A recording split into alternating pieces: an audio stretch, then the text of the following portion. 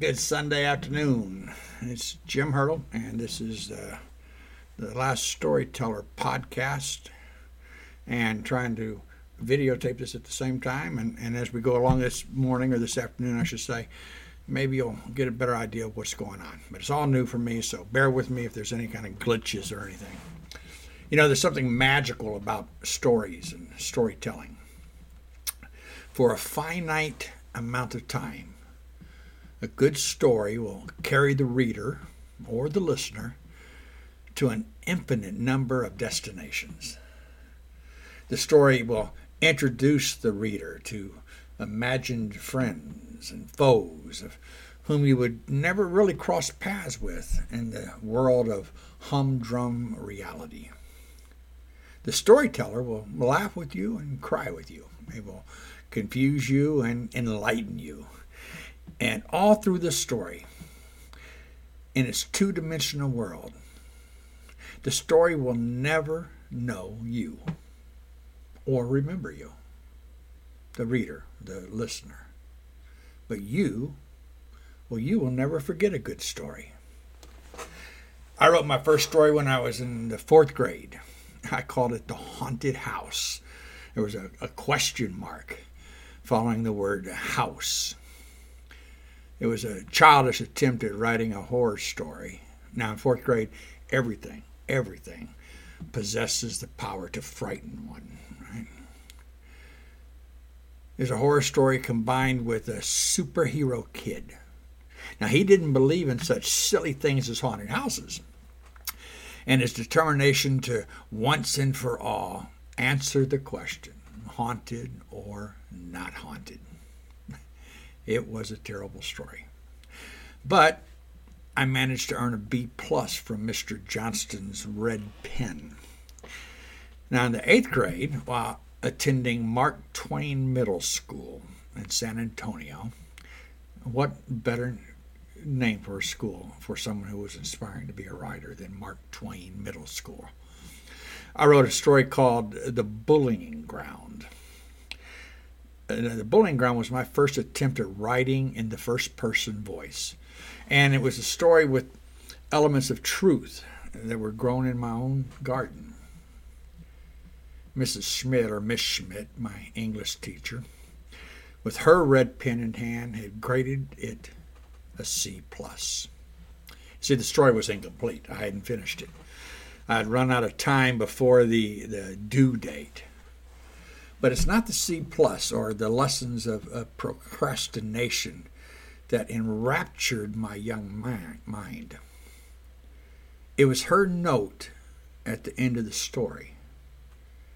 See, Miss Schmidt wrote, "You need to finish this story. I want to read the rest." That was a long, long time ago. 40 years later, I finished the story, The Bullying Ground. It was as part of the Last Storyteller collection. Now today, I've written enough short stories to declare to you that I cannot tell you how many stories there are. My stories are born out of thin air. Morning moments that come from my back porch, where with coffee in one hand and usually a cigarette in the other, don't shame me, it's my only vice, I explore the world around me. Sometimes a thought surfaces just out of the darkness. And I'll ask that thought, where did you come from? And where are you going? The genesis of the short story, what was it? The Neighbor Killed My Cat. That's part of the Red Dress Night collection, if you're interested. The Neighbor Killed My Cat. The genesis of that story came from watching an orange tabby cross through my backyard, totally ignoring my presence. Other stories I've written have stemmed from real-life experiences. The experience itself was rarely enough to make a good story, but they served as fodder for embellishing and creating words which hopefully would end up as a good story. Michael's chair is one of those stories. At the time I wrote the story, I was going through chemotherapy. I had gotten diagnosed with colon cancer, stage 3 colon cancer. And weekly I'd go into the doctor's office and sit in a chair and let the poison go through my body. Well, the empty chair and the tattooed man and the attitude of one of the nurses there that I experienced as I was going through chemotherapy, they were all real. Right? But that's it. The rest of the story wasn't. You see, in reality, I never spoke to the tattooed man. I didn't know his name or his fate. But writing Michael's chair took me away from a world that I was living through, if only for a brief moment. It was also the most commented upon story I've ever written, Michael's chair. Now, I've used this platform to share some of my stories and poetry with an unseen audience. If you've been part of that, well, thank you. Now I'm going to ask for your indulgence over the next few weeks as I change the format of our time together. You see, I've entered a season of my life that will become clearer to you, probably me, over the next few weeks. I am compelled to share with you more than a story or a poem. Although I suppose when you peel back all the layers, this too is going to be a story. I call it the last story. I'm prepared to share with you today something that I wrote several years ago. It's not a story, but it was my bucket list. And you can probably guess as to when I chose to write a bucket list, right? I'm 65 years old, and I don't feel 65. I probably don't act 65. God knows I look 65. But I didn't know when I wrote that bucket list that I would make it to 65. And every year since writing that, I go back and I revisit it and I update it, usually around my birthday, which is in September. I'm going to use this bucket list to launch this new season that lies ahead of us. I pray that you'll stay with me during the next few weeks, because I really hate talking to myself. The bucket list is a story that I have, like I told you, shared every year for what's been more than a decade. And every year that I read it and reread it, I make an adjustment or two. I didn't today. I pulled it out of my computer's archives and read it, and I thought this is a good way to start this new season. So let me read it to you. Sit back and listen. I turned 65 years old today. I had a thought early this morning. What if this is my last birthday? What if 65 is all I have? Throughout the day, I pondered over my bucket list. You see, there wasn't much pondering. I've never really had a bucket list.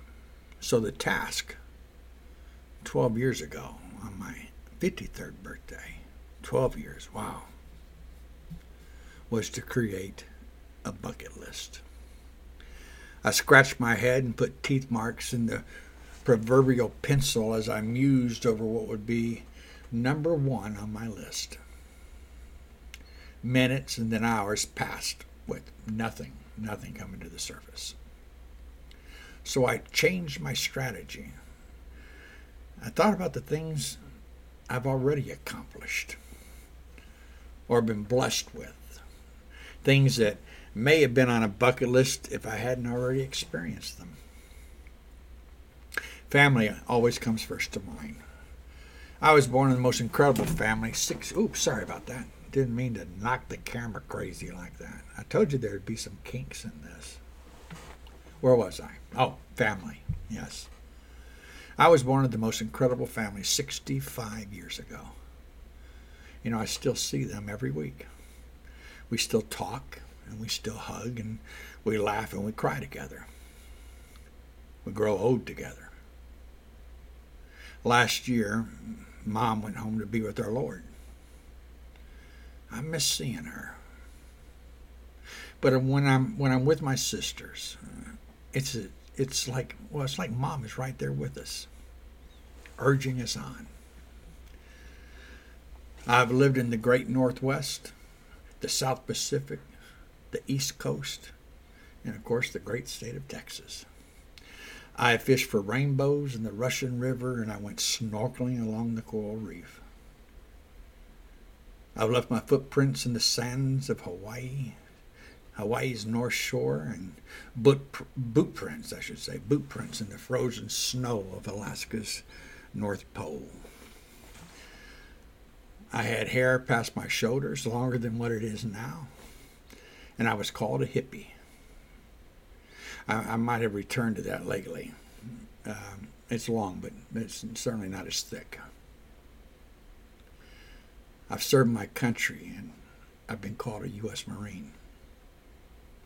I went to school with Mark Twain and Thomas Edison and tasted college for a short while. I read Tolstoy, Dickens, Stephen King, and the Bible.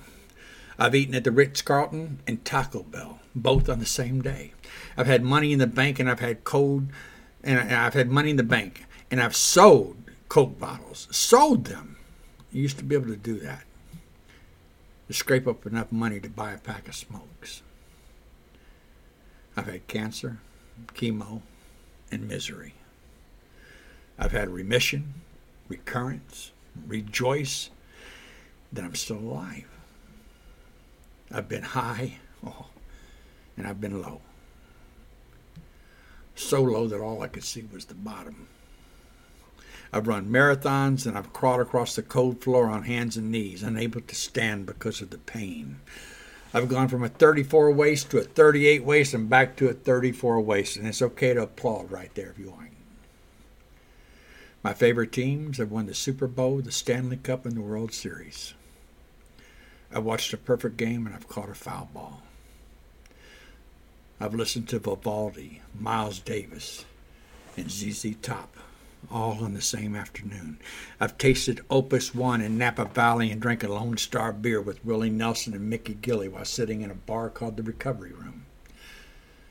I've seen every episode of Seinfeld, at least 3 times. I've published a novel, a short story, and I have tucked away in the back of my imagination the great American novel. I've fallen in love and out of love. I've made love on a beach and on a mountaintop. I've had 2 wives, 2 ex-wives, and 6 children, maximizing the limit on both of those. I was with 4 of my children when they took their first breath. I was with my father when he took his last. You see, I've done everything I want to do. Almost. At the end of the day, my bucket list only had one thing written on it. You. I figure if you're reading this or listening to these words, then I've at least met you somewhere along the way. And I don't know if I've ever told you the story about a man named Jesus. You see, he's the reason I made it to 65.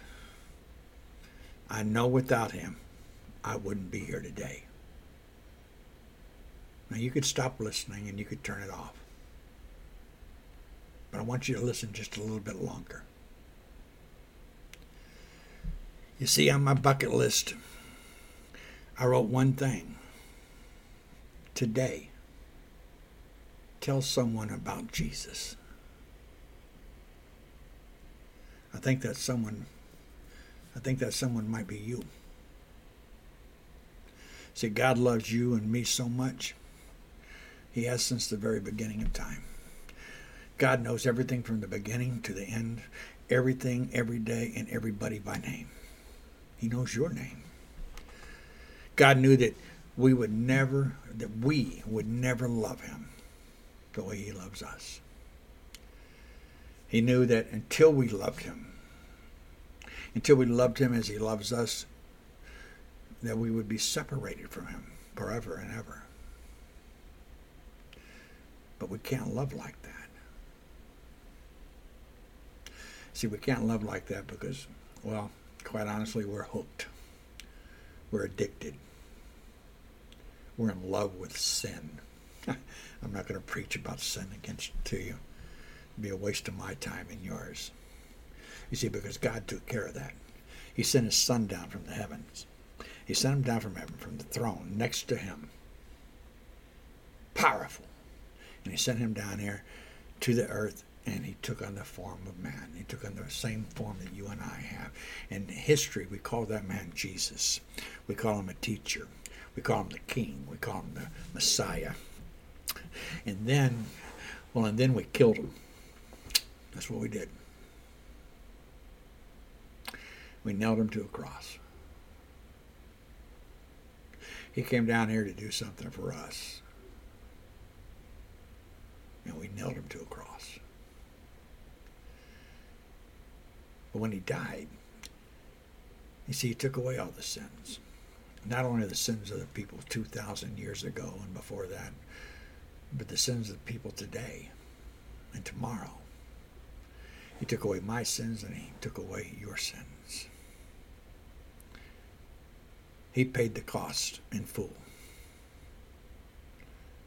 He paid the price of admission into eternity with a God who loves us, knowing that's the only way that we would be able to love him. It's through the death of his son. He unhooked us. He set us free. And then, this is the incredible part, the part that still blows my mind. He said, listen, Jim and John and Mary and Joe and Sue and all of you, listen to this. All you have to do is believe what I just told you. That God came down as man and he died on a cross. And he died that because he loved you and me so much that he paid the price. See, the Bible, I'm not going to go into a bunch of Bible teaching, I promise you. I do that every Sunday. If you want to hear Bible teaching, come to Trinity Baptist Church on Sundays and you can hear me teach there. But the Bible, it does tell us something.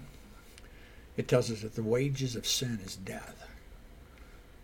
That when we sin, the only way to pay for that, to make restitution for that, is through dying. Well, we can't do that. But he did. And he says, all you got to do is believe this. And it's finished. If you, friend, if you were the only one in the world, if you were the only living creature on God's world and he had made you in his image,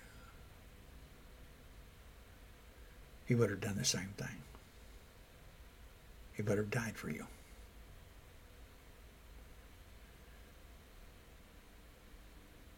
He would have died for you and he would have died for me. Do you believe that? Listen. Thanks for listening to my bucket list. Thanks for listening to this short podcast. Or turned out to be longer than what I thought it was going to be. About 19 minutes long. And over the next few weeks, I want to spend time telling you about the last story. It's the last story of the greatest man that ever lived. And it's told by God, the greatest storyteller that ever lived. So stay with me, even if you don't believe, even if you don't want to hear it. Like I said, I'm not going to be teaching a Bible study, quoting verses. I just want to tell you a story about a man named Jesus and what he did for you and for me. See you soon.